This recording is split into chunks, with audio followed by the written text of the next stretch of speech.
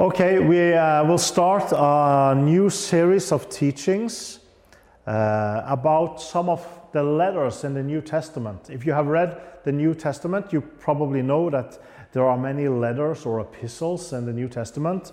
Probably you know, like Paul, he wrote epistles. John, we have the epistles of Peter, James. There are many epistles.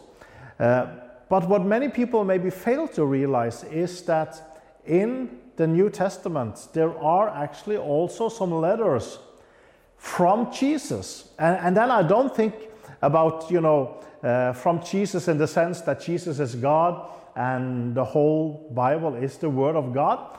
But there are some letters in the New Testament from Jesus himself to some specific churches. And I believe, as we will look more at here today, that these letters are not only for these specific churches, but these letters have a message for us today. Many people, they are not even aware. Probably you realize that I'm talking about the 7 letters to the 7 churches in the book of Revelations. But many people, they don't realize that these are actually letters from Jesus, a message from Jesus himself to specific churches. And the reason why many people, they don't maybe have never really studied these letters is because they are found in a book called the Book of Revelations. And many people, they stay away from that book. I mean, the idea many people have of the book of Revelation is that it's kind of strange symbols, it is dragons, it is horns, it is all kinds of strange things that maybe is hard to understand, so we just stay away from it. Which is a sad thing, because the book of Revelation is very relevant for us today. And in fact, the book of Revelation is not as hard to understand as what many people think. Actually, many things in the book of Revelation is actually explained in the book itself. What the 7 lampstands is, it's explained. What the 7 stars is, it is explained.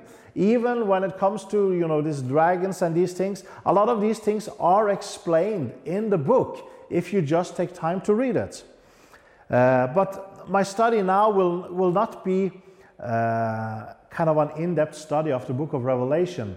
What I want to focus on is these 7 letters that Jesus is sending, or this message to the 7 churches. People have, studied these letters. Very often they study them in the context of studying the book of Revelation, and I think that's good. There is a lot of good things we can get from studying these letters in the sense of them being a part of the book of Revelation, and I think that's very relevant. But I think one of the things we often miss, because we approach these letters this way, is that we miss that these letters have a very practical teaching, a message to us today, who are living today. These letters, they are kind of like a report card where Jesus is sending a message to 7 different churches, where he is saying some things that he is happy about, and he is talking about some things that he is not so happy about, and he is telling them what they need to do to get back on track again. And I don't know how you would feel if you would get a report card from Jesus, where he is kind of giving you a report, what he likes about your life, what he doesn't like, and maybe that's kind of like a scary thought, getting this kind of letter from Jesus. Maybe there are a lot of things there that we know, oh yes, I probably should have done something about that, or maybe there are things there that you maybe would not be aware about. But this is what happening here in chapter 2 and 3, is that Jesus is sending a message to 7 different churches, and I believe that these 7 churches were in fact real churches with the real issues that we read about in chapter 2 and 3. So I don't believe that these churches are just a symbolic. I do believe that they can maybe have a prophetic implications in why exactly these churches were chosen. But I think the main point here is to catch the message, because in these letters it is revealed things that Jesus likes and things that he doesn't like. And that should be relevant for us today, because I think for all Christians we want to please the Master. And in these letters, Jesus himself is explaining certain things that he doesn't like in a church and things he does like. So reading this letter, these letters, I think is very relevant for us today. As I said, we will not look at these letters in the sense of studying the book of Revelations, trying to explain symbolisms and all of these things. But I want to focus on these letters, looking at the message that they bring, because I believe that these letters have a message for us today. As we do that, I just want to address, because I know that in the body of Christ today, there is a tendency to, maybe it's partly because of an overemphasis, I think, on dispensations. There is this tendency to view the Old Testament, that was for the Jews, that belonged to the Old Testament time, the Old Covenant. And then, of course, many of people will say, well, the Gospels, they belong to the Old Covenant, so they are not really for us today. Many people will even say that even parts of the letters are not for us today. I have heard Christians, for instance, say that the letter of James, that was that is not for us, that is more for Jews. And then they focus a lot on the epistle of Paul, him being the apostle of grace. And I think that's a great misunderstanding of how to use the Bible. The Bible is the Word of God from beginning to the end. We need the Old Testament, we need the Gospels, we need all the epistles, and we need the book of Revelations. And I don't think we can pick and choose and say that I only want to read the letters of Paul or stuff like that. No. Everything is the Word of God. 2 Timothy 3:16-17 says that all Scripture is given by inspiration of God and is profitable for doctrine, for reproof, for correction, for instruction in righteousness, that the man of God may be complete, thoroughly equipped for every good work. All Scripture is inspired by God. That means that even the Old Testament, we need it today. Actually, the only Bible the first Christians had was the Old Testament. So if the Old Testament was good enough for Paul and Peter and all the first disciples, then I think we can agree that the Old Testament is good enough for us today. All the letters, the Gospels, everything is the Word of God. And I think also it is maybe relevant to understand that when Paul and Peter and the others, when they were writing the epistles that they were writing, or the letters, they understood that these letters would be read not only by the people it was sent to, but they would also be read to other people. In fact, Paul is specifically saying this in Colossians 4:16. He is saying to the Colossians, after you have read this letter, pass it on to the church in Laodicea so that they can read it. And you should also read the letter I wrote them. So Paul is specifying that even though he sent the letters to the Colossians, he is specifying that you need to send this letter also to the church in Laodicea. And he is telling them, you also should read the letter that I'm sending them. So it is not a strange idea that the letters in the New Testament was read by other people than only the people that it was sent to. That means that we can read the letter to the Colossians, and it can be for us. There are things that we can learn there. We can learn from the letter to the Ephesians, to the Romans. I've heard people say it's better to learn from other people's mistakes than to do all the mistakes yourself. And that's true. So instead of doing all the mistakes yourself, it's better to read what Paul was writing to the Galatians and not end into legalism. It's better to read what James was writing or what Peter was writing to avoid doing the same mistakes yourself. And that's true when it comes to these letters that Jesus, or these messages that Jesus have to these 7 churches. We need to read them because there are things there that we can learn today. They have an important message for us today.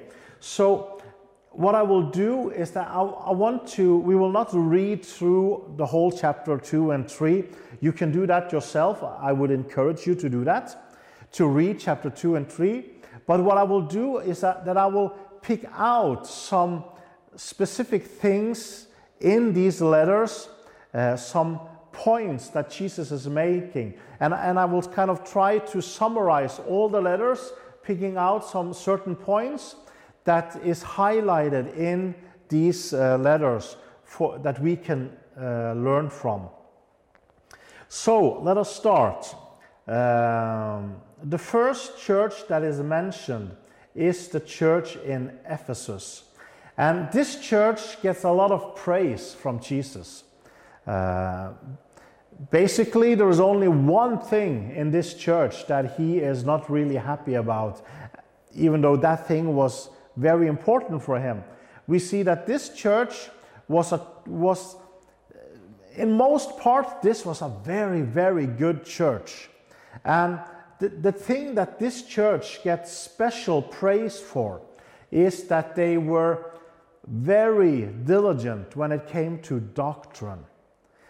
And I think that's important to know, that for Jesus, our doctrines are important. It is not the same whether you believe this or that, or if you don't believe this, or if you don't believe that. No, it is very clear to the letter in Ephesians that having sound doctrine is something that Jesus likes. He praises them for being diligent when it comes to the doctrine. He praises them for their endurance, for their suffering, a lot of different things. But one of the first things he mentions is that he praises them for being diligent when it comes to exposing false teachers and sticking to true doctrine. In Revelations 2:2, he is saying to the church in Ephesus, I know that you don't tolerate evil people. You have examined the claims of those who say they are apostles but are not. You have discovered they are liars. So this is the first thing that Jesus is praising this church for. He is praising them for being diligent when it comes to doctrine. What does that teach us? That teaches us that we should not be careless when it comes to doctrine. Doctrine is important. Doctrine is very fundamental in our faith, and it's not the same what people believe. As we will look later, there is another issue in the church of Ephesus if this issue is not addressed, basically the doctrine will not really help you. But that doesn't change the fact that the first thing that this church gets praise for is that it's very sound on doctrine. And it's interesting to know, if you read in Acts chapter 20, verse 28 and to 31, around there, we see Paul. He is having his last meeting with the church elders in Ephesus. And when he is having this meeting, he is telling them very specifically to be careful when it comes to allowing false teaching to come in. And from Jesus' address to this church, it looks like they have done what Paul told them to do. They have been diligent when it comes to keeping false doctrines away from the church. And I think this is relevant today, because in the church today there is a longing for unity, and that's good. We should strive and work towards unity with the whole body of Christ. That is very, very important. But listen, we shouldn't sacrifice doctrine in the name of unity. I want to repeat that. We should not sacrifice doctrine in the name of unity, because there is this tendency where people often have this idea that it's not so important whether you believe in this or that, or whether they believe in the baptism of the Holy Spirit, or if they don't believe in this, or if they believe in this kind of baptism or that kind of baptism, and then we kind of say, no, let's not, get into doctrines. Let's just, be happy together. And that's good, yes. We should be able to work together with people who maybe have different opinions than we have. But still, it's very important that we understand that for Jesus, doctrine is important, having the right foundation. And we shouldn't sacrifice unity in the name of we shouldn't sacrifice doctrine in the name of unity, was what I was trying to say. And it's very interesting because Jesus, he is very specific when he addresses the false teaching. Today, very often we kind of, if we address false teaching, we kind of try to avoid to give names, trying to be political correct. We don't want to name names. Jesus, he is very direct. He explains exactly who he is talking about. To the church in Ephesus, he is mentioning this group of people called the Nicolaitans. The church in Ephesus, they are being praised because they hate these people. Or in Revelation 2:6 it says, "But you have this in your favor. You hate the practice of the Nicolaitans, which I also hate." So the church in Ephesus, they get praise because they are diligent with doctrine and they are not accepting the teaching of the Nicolaitans. Yet it is interesting to see when you read through the letters, when you come to the letter to Pergamum, then suddenly it says in Revelations 2:15-16, "Likewise, you also have those who hold to the teaching of the Nicolaitans. Repent therefore, otherwise I will soon come to you and will fight against them with the sword of my mouth." So Ephesus is being praised for hating the practices of the Nicolaitans, and Pergamon, they are being reprimanded because there are some people in their midst that hold to this teaching. There are other false teachers mentioned, like Jezebel is one of the false prophets that is mentioned, and Jesus mentions her by name. So Jesus is very concrete when he is addressing this. I think it's very interesting to see that it was not only that they didn't agree with Jezebel or with the Nicolaitans, but they get reprimanded for tolerating them. I think that's kind of fascinating because today we become so nice and so we want to be friends with everyone, so we almost tolerate everything. No, as the people of God, there are things we shouldn't tolerate. We shouldn't tolerate evil, and as the church in Ephesus gets praised for, we shouldn't tolerate false teaching. We should be very clear and specific when it comes to false teaching.